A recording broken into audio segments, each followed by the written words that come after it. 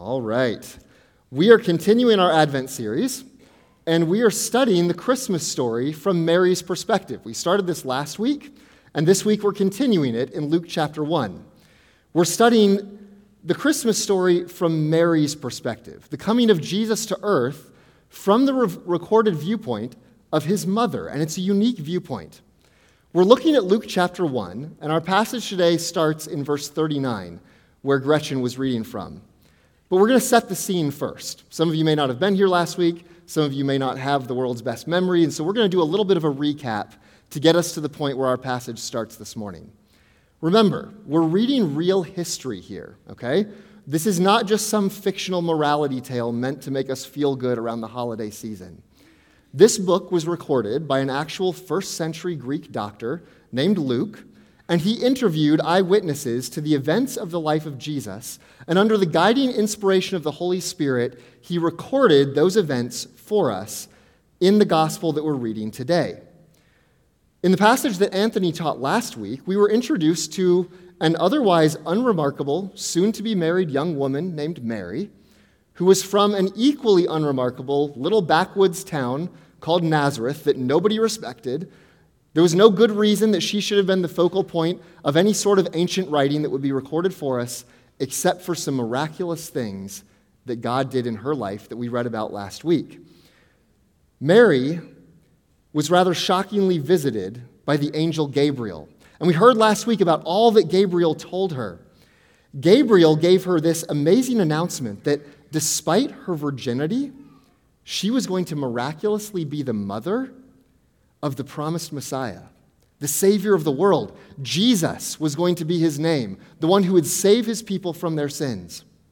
And we noticed last week how Mary, clearly a godly and faithful young woman, was willing to trust God, but wasn't exactly excited about this news that she got. And for very good reason. You see, Mary was about to become a very unpopular person. As soon as she started to show her pregnancy, she was going to be instantly rejected, probably by her family, by her friends, by her religious community. She was going to experience shame and rejection as an unwed mother who, from everybody else's perspective, would have clearly broken her betrothal vows to Joseph. Now, Joseph, her betrothed, her fiancé, wouldn't actually end up rejecting her as a result of this pregnancy, because God was very merciful to Joseph too. God sent an angel to Joseph to give him the same news that the angel had given to Mary, and convince Joseph that Mary hadn't been cheating on him, and that he needed to keep her. And so she had one ally in Joseph. And then, because of something that Gabriel said to her in last week's passage, Mary likely knew that she had at least one other ally. And that would be her distant cousin Elizabeth, who lived in another town.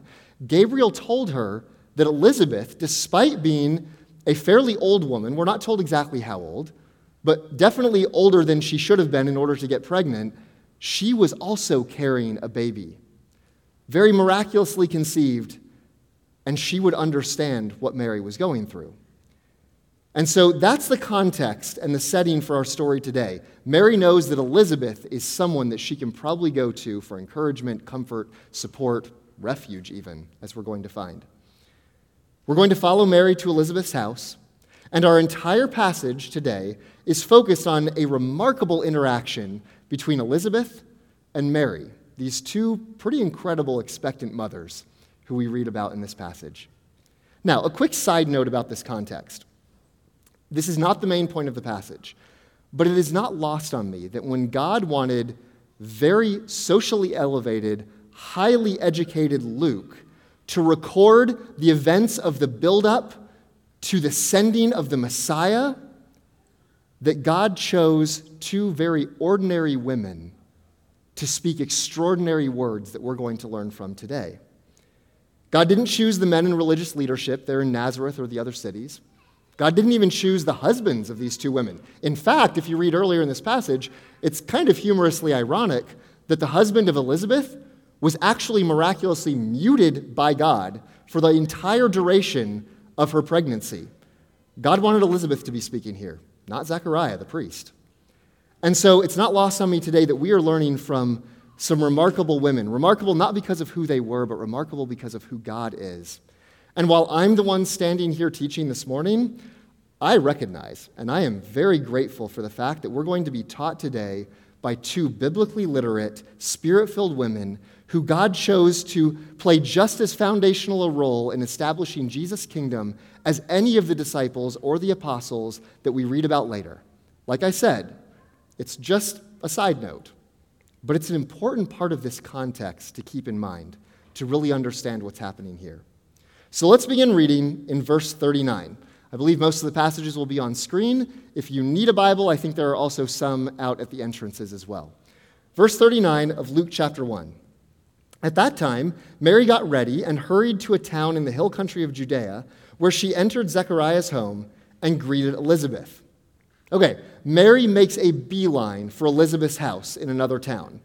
Mary believes that God is going to fulfill his promise that despite her being a virgin, she is going to conceive and become pregnant with the Messiah, and that is a lot for her. Luke doesn't tell us specifically, but I really do think that Mary goes to her distant cousin not just to go hang out with another fellow pregnant woman. I think she's going to her cousin for comfort, for encouragement, for refuge from the rejection and the shame that she is likely to start experiencing in her hometown of Nazareth. She gets to Elizabeth's door, and she greets her before she sees anyone. And this makes total sense to me, because my family does this in a really weird way. And this is actually exactly how I envision this going. All right? So in my family, we have this very strange tradition. If you've ever been to our house, and a lot of you have been, when one of us arrives home, we have this tradition of greeting whoever is in our house, or if I visit one of my relatives' houses, we all do this, we hoot at each other. All right? So this is how it goes. I walk up to my door, and I get to the front door, and I open the door, and regardless of whether anybody is inside who I can see, I go, hoot! Just like that. All right? And then the proper response, Lindsay, is, yep, there we go. Lindsay now hates me. All right, but that's what we do. We hoot at each other. This started with my mom way back when she was a kid in South Carolina. She started this with her family, and it is carried on as a family tradition, and we know that if we hear a hoot at our front door, that it's a family member or a very close friend. It's someone we know, someone we trust. And while it is a weird tradition, it's a fun one. And so every time I read this passage, and I've read it a lot in the last couple of weeks, I can't help it. This is how I imagine that it went. Now, I know enough about the Greek that Luke was writing in. I know enough about ancient Jewish culture that they probably didn't hoot like owls at each other when they came to the door. But I'm just letting you know that's how I imagine that Mary greeted Elizabeth, and Elizabeth suddenly knew that this was a relative. So here's what's happening. Verse 41. When Elizabeth heard Mary's greeting, the baby leaped in her womb, and Elizabeth was filled with the Holy Spirit. In a loud voice, she exclaimed, "Blessed are you among women. Blessed is the child you will bear. But why am I so favored that the mother of my Lord should come to me? As soon as the sound of your greeting reached my ears, the baby in my womb leaped for joy. Blessed is she who has believed that the Lord would fulfill his promises to her." So before Elizabeth even sees Mary, she hears her greeting, and two absolutely remarkable things happen. One, Elizabeth's baby leaps in her womb, like does a crane kick or a box jump or something very unusual for second trimester prenatal movement. This was unusual. Elizabeth noticed it. And then a second thing happens. Elizabeth receives a special miraculous filling of the Holy Spirit. Now, Elizabeth, as a believer, was indwelt by the Holy Spirit, as all believers always have been throughout all time, but the Spirit came on people for very special and prophetic reasons, more so than just the indwelling of the Spirit that all believers receive, and that happens here to Elizabeth. Elizabeth is filled with the Holy Spirit, and the Holy Spirit supernaturally reveals to her several things that she couldn't possibly have known by then. Elizabeth had no idea of Mary's situation. News hadn't made it from Nazareth to Elizabeth's town. Mary wasn't, on Instagram going, "It's a boy, #blessed." and word was making it all over Judea. That's not how this worked. Elizabeth had no idea. And so the things that we read Elizabeth talking about here were actually revealed to her supernaturally by the Holy Spirit, because Mary's arrival would have been the very first that Elizabeth could have heard this news. But the Holy Spirit inspires Elizabeth to make an amazing proclamation to Mary, in a sense, continuing the prophetic message of the angel Gabriel to Mary. Elizabeth declares, first, that both Mary and her child are incomparably blessed by God. Keep reading in the book of Luke, and you find out why. And then Elizabeth continues with a question that shows the depth of what the Spirit was actually revealing to her. Elizabeth asks why she is so favored as to be visited by, quote, the mother of my Lord. Consider that for a moment. Elizabeth was the wife of a priest. Elizabeth knew her Bible, our Old Testament. Elizabeth knew that if she called someone God who was not God, that was blasphemy. This was revealed by the Holy Spirit, that the baby that Mary was carrying was actually God himself. That's what this word Lord means. It's what it means every time you find it in the New Testament, referring to Jesus or God or the Holy Spirit. The word Lord means God, and Elizabeth recognized this baby is my God. She recognized that because the Holy Spirit revealed it to her. And the miracles don't stop there. Okay? Elizabeth has said many miraculous things here, and the miracles continue. Elizabeth confirms that what the angel had told her husband, Zacharias, earlier on about their own miraculous child who would become John the Baptist. She's carrying John, and Elizabeth confirms that what the Spirit and what the angel had told them about John was true, that John would be filled with the Holy Spirit from the womb. Obviously miraculous, not normal. But Elizabeth confirms it when she says, as soon as your voice reached my ears, my baby leaped in an unusual way for joy. The Spirit revealed to her that the leaping, the movement of her baby inside of her was not just some normal second trimester movement. It was joy being experienced by an unborn child, recognizing the presence of the Messiah. This is remarkable what is happening here. This would not be the first time, or this was the first time, but would not be the last time, that John the Baptist would point others to the presence of Jesus. He starts it from within his mother's womb. And then finally, Elizabeth, in her prophetic statement here, ends this Spirit-filled declaration with a blessing on Mary, a blessing for having believed the promises of God to her. Again, the Spirit revealing to Elizabeth that Mary was believing something that Elizabeth couldn't see for herself. She was able to understand the very heart and faith of her cousin. And so Mary, encouraged by Elizabeth's prophetic Spirit-filled greeting, shows that her faith has finally overcome her initial uncertainty and concern that we well understand. And she overflows in joyful excitement for what God is clearly doing, and overflows in song in verses 46 to 55. Let's read this together. Verse 46, and Mary said, my soul glorifies the Lord, and my spirit rejoices in God my Savior, for he has been mindful of the humble state of his servant. From now on, all generations will call me blessed. For the Mighty One has done great things for me. Holy is his name. His mercy extends to those who fear him. From generation to generation, he has performed mighty deeds with his arm. He has scattered those who are proud in their inmost thoughts. He has brought down rulers from their thrones, but has lifted up the humble. He has filled the hungry with good things, but has sent the rich away empty. He has helped his servant Israel, remembering to be merciful to Abraham and his descendants forever, just as he promised our ancestors. Mary responds to Elizabeth with what has become one of the most famous prayers or songs of praise in all the Bible.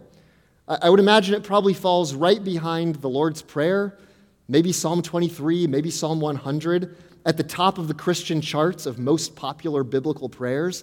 These are the kinds of things that get repeated over and over again in church liturgies, that people repeat to themselves in times of joy and praising God, or in times of trouble to comfort themselves. God, the Holy Spirit, gives these words to Mary, and she proclaims exultant praise for God. This is often called Mary's song, or the Magnificat. You might have heard it referred to as that. Magnificat is just the first word of this song of praise in Latin. So in the Latin Bible that was used for more than 1,000 years and is still in use today, the very first word of these verses is Magnificat, glorifies. So if you've ever heard it called the Magnificat, that's why. And what this is a theologically rich, deeply countercultural exaltation in what God has done, in what God is doing, and what God is going to do through his redemptive plan that now has Mary and her unborn child right at the center of the story. It's full of familiar biblical language describing God. In fact, there are many commentators who have pointed out the similarities between Mary's song and the famous words of another woman in the Bible, Hannah, in 1 Samuel chapter 2. We're not going to take the time to read that this morning, but in 1 Samuel chapter 2, Hannah has been praying and begging God for a child that she could not naturally conceive, and God gives her a child. And Hannah pours out in exultant praise to God, using many of the same phrases that Mary now uses in Luke chapter 1. Now, there are some scholars who will try to argue that the use of very similar language being attributed to Mary in this passage is somehow proof that the writer here was basically plagiarizing from the Old Testament, that these weren't really the words of some uneducated Jewish girl named Mary. The thing about that is that it really shows disparaging ignorance of Jewish religious culture. So if you know anything about Jewish culture, kids were raised from their very earliest days knowing the stories of their forefathers and foremothers. And Mary, from everything we can tell, was raised as a godly Jewish girl. She was raised in a faithful family. She knew the Bible. And her song of praise in reaction to Elizabeth's prophecy very likely just draws from her familiarity with the Scriptures. Scriptures that she had learned from her childhood, in her family, and in the synagogue. She knew this stuff. Her heart and mind were saturated with God's word, and those phrases just naturally flowed out of her as she praised God.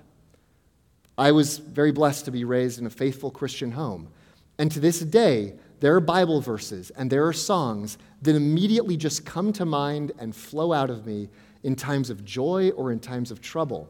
This is normal, and this is what was happening for Mary. She was praising God knowing the Word of God. And so for the rest of our time this morning, we're going to dive into this song of praise by Mary, and we're going to see exactly how she viewed the coming of Jesus. Now, Mary never once mentions a baby. She never mentions a star. She never mentions a manger. She never mentions angel choruses who you read about later in Luke. She never even mentions Jesus' name in this song. But I think you're going to find that this song is every bit as much of a Christmas carol as Joy to the World or Hark the Herald Angels Sing. This song is all about Advent.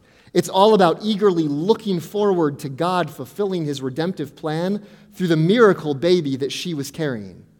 Let's look at the rich meaning that Mary finds in Jesus coming.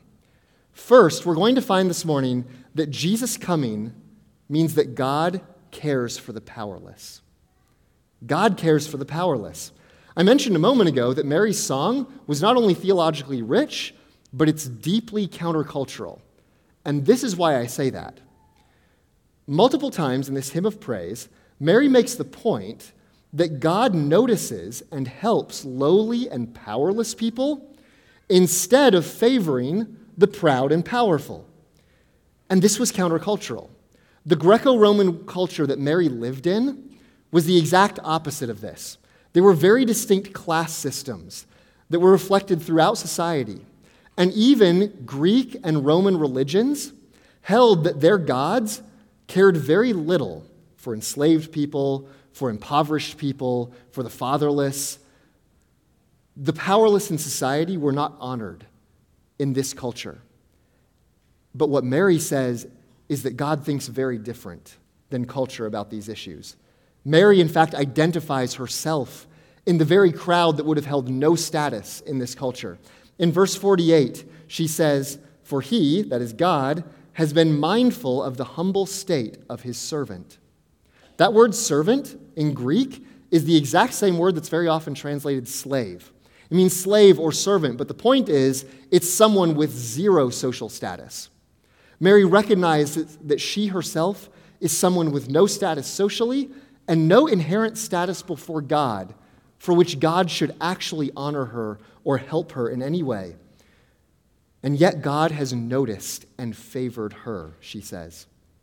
Later in her song, in verses 52 to 53, she expands this point beyond herself to say that in what God is doing through her and through the child she's carrying, in verse 52, he has lifted up the humble. Verse 53, he has filled the hungry with good things. And in contrast, in verses 51 through 53, God has scattered those who are proud in their inmost thoughts. He has brought down rulers from their thrones. He has sent the rich away empty. I believe that here, as in most of her song, Mary is not just referring to the past. We could nerd out here, and if any of you want to talk about this afterwards, we can nerd out about the Greek aorist prophetic tense. I think that's what Mary is using here. It's a past tense that's actually describing things that are so certain that will happen in the future, you can talk about them as if they have already happened. Mary is using that kind of a tense here.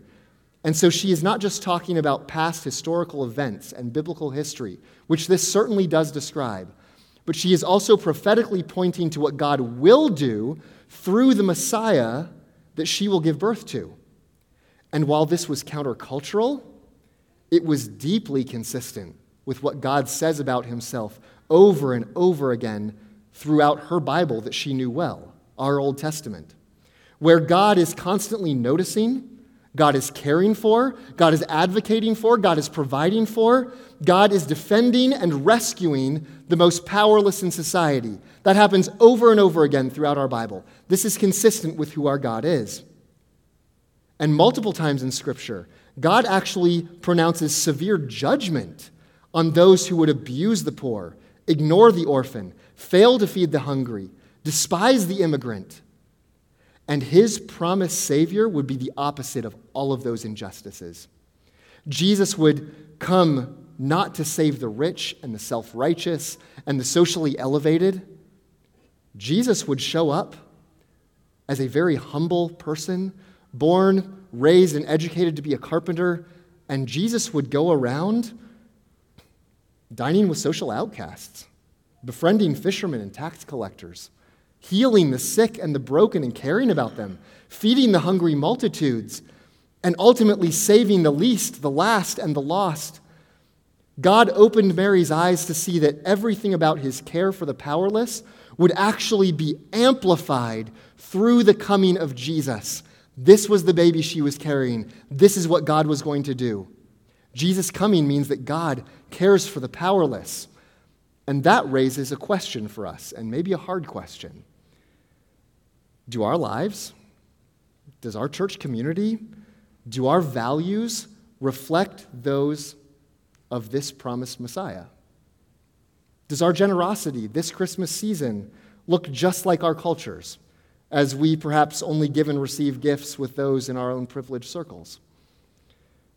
Or do we, like Jesus, pour out ourselves in mercy for those that our culture fails to care for the powerless around us, for those who can't give us anything in return?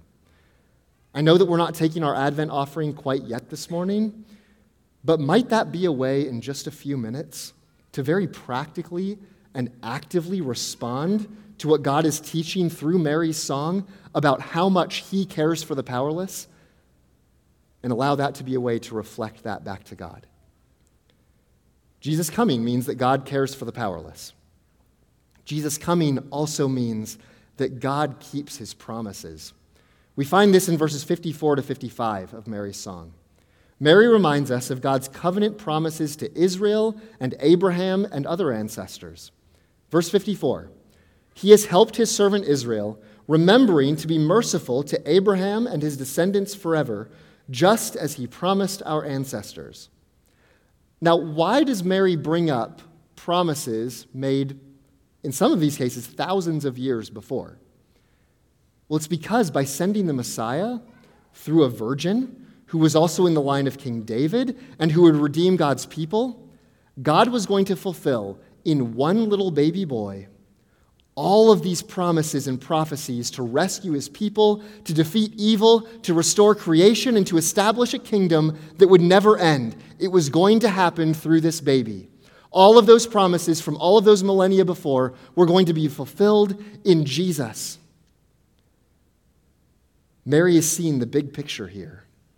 This miraculous pregnancy of hers wasn't just about her, wasn't just about Nazareth, wasn't even just about national Israel.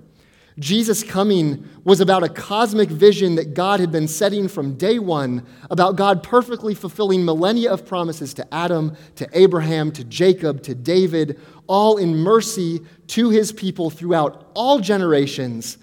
Jesus' coming means that God keeps his promises. From the littlest promises to the biggest promises, that's what Jesus' coming tells us about God. And the greatest way that we see God keeping his promises is actually proven in the third truth that we're going to see in Mary's song. Jesus' coming means that God cares for the powerless, that Jesus' coming means that God keeps his promises, and finally, Jesus' coming means that God saves his people. Mary states a remarkable but kind of easy to miss truth right at the very beginning of her song. Look at verse 46. My soul glorifies the Lord, and my spirit rejoices in God, my Savior. Elizabeth had referred to Mary's baby as her Lord, her God. That's a big deal. That's a big claim to make about this baby. Mary takes it a step further. Mary says not only is this her Lord, he will be her Savior. Savior from what? It's a question that we probably need to ask here. Because there are whole world religions that believe that Mary didn't need a Savior. Mary was sinless. Mary was perfect. So what was Mary needing to be saved from? Well, if you read the story of Jesus' life, you'll find that there were many who believed that he wasn't a Savior from sin or from brokenness, that there were many who believed that Jesus was a Savior from Roman oppression. There were many who thought that Jesus came to save their nation from the tyranny of Roman rule and Roman occupation. They assumed that God cared primarily about their nationalism, about their ethnicity, and protecting that and preserving that. But that was thinking so much too small about God's vision for the world. Jesus' purpose was far greater than that. When Mary says, my Savior, she's using Savior in the same sense that Savior will get used throughout the rest of the New Testament. She's referring to what the rest of the New Testament makes its central theme, that Jesus is fulfilling his name and all of God's promises of redemption by saving his people from their sins. Jesus was born into a world of sin and brokenness, and he would go on to live a perfect, sinless life. He would die as a substitute for sinners like you and me, and he would rise from the dead, defeating sin and death and guaranteeing eternal life for all who will believe in him. That's what it means that he's the Savior. And Mary recognized that she needed this Savior every bit as much as anyone else on this planet. Mary was just a normal, broken, sinful, humble human like the rest of us. And in these verses, Mary exalts that through God's sending of Jesus through her, that she will actually get to experience God's salvation for herself. And for Mary, that realization produces rich, overflowing joy. And that's the song that we have this morning. Mary sings this song because she knows that she gets a Savior out of this promise that God is keeping. Jesus' coming clearly meant so much to Mary. It meant that God cares for the powerless, that God keeps his promises, and that God saves her and all his people. And she couldn't contain her happiness and her joy over those coming and amazing realities. We're observing Advent on these Sundays. We're observing Advent in remembrance of the first time that God sent his Son to earth that we're reading about here, and Advent in the sense of anticipation of his ultimate return to complete the salvation he has started, to restore all things, and finish this full story of redemption. So I would ask you this morning, what does Jesus coming mean to you? We've read about what it means to Mary. So what does Jesus coming mean to you today? Is the story of Jesus coming that we read here in Luke and in John and in Mark and in Matthew, all told from different perspectives, is Jesus coming just a sentimental, heartwarming story of a baby and shepherds and angels that provides the subject of pretty Christmas carols and a good reason to give fun gifts in 2 weeks? Or is this story, should this story be for us, the story of how much God cares for a world of powerless sinners like you and me?